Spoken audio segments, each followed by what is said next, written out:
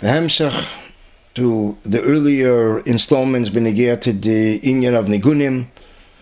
We continue now and we'll begin, Mitzvah Hashem, a new series on the Nigun We Want Mashiach Now.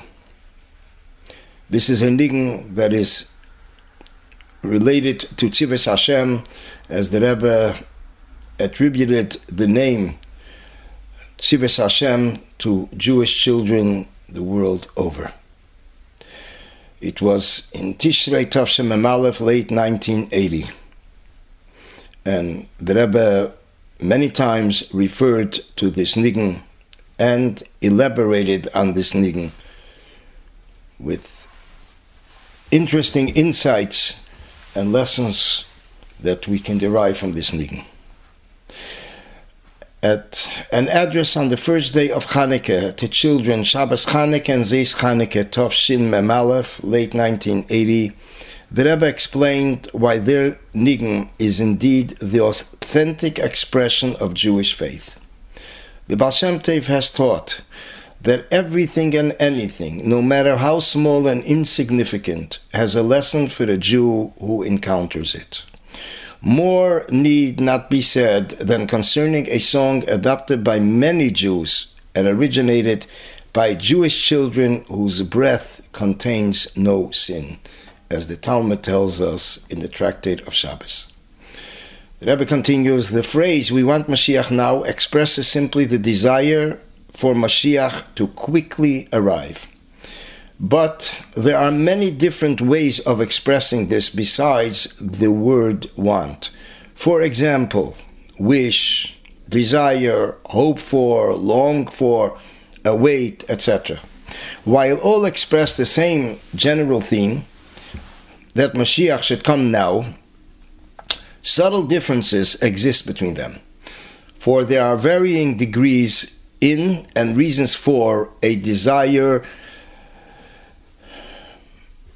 Consider the millionaire with his overwhelming access of wealth.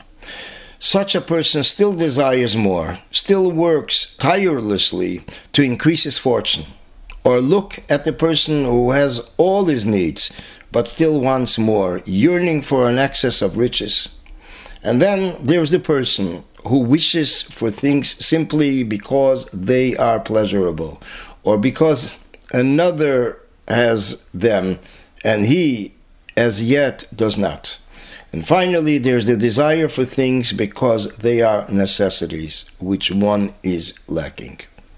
By divine providence, children have chosen the word want to express their desire for Mashiach.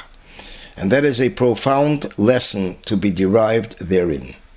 To understand the differences in nuance and the precise connotations of the word want, let us examine the same word or a derivative of it in a completely different context. The word is wanting, meaning lacking or missing, as in some details are wanting. Indeed, the dictionary definition of want, besides to desire or to wish, is to feel a desire for, as for something absent, needed, to feel the need. Thus, a main difference in nuance between want and any other word expressing desire is a connotation of deficiency. This, then, is the cause of the apathy so prevalent regarding Mashiach. It stems from a basic misconception of their relationship to Mashiach and his coming. He and the redemption are viewed at best with the same desire that one would have for any pleasurable thing. Nice to have, adding the final touch to life, certainly worth waiting for, but something we can get along without. No wonder such a person feels no need to do anything to hasten his coming, and remains aloof and unconcerned at his delay. To such a person we present the clarion cry of "We want Mashiach now." Mashiach is not a mere additional luxury, a future state of bliss to be smugly awaited in complacent serenity. Mashiach is an urgent want, a necessity as basic as food and drink, without which we are wanting. Our cries of "We want Mashiach now," our feeling that his non-appearance is a distinct lack, reaches our Father in heaven, and then he knows that our pleas for Mashiach are no mere mouthing of time-worn prayers, but a live, urgent request. And in his infinite goodness, he responds and hastens the coming.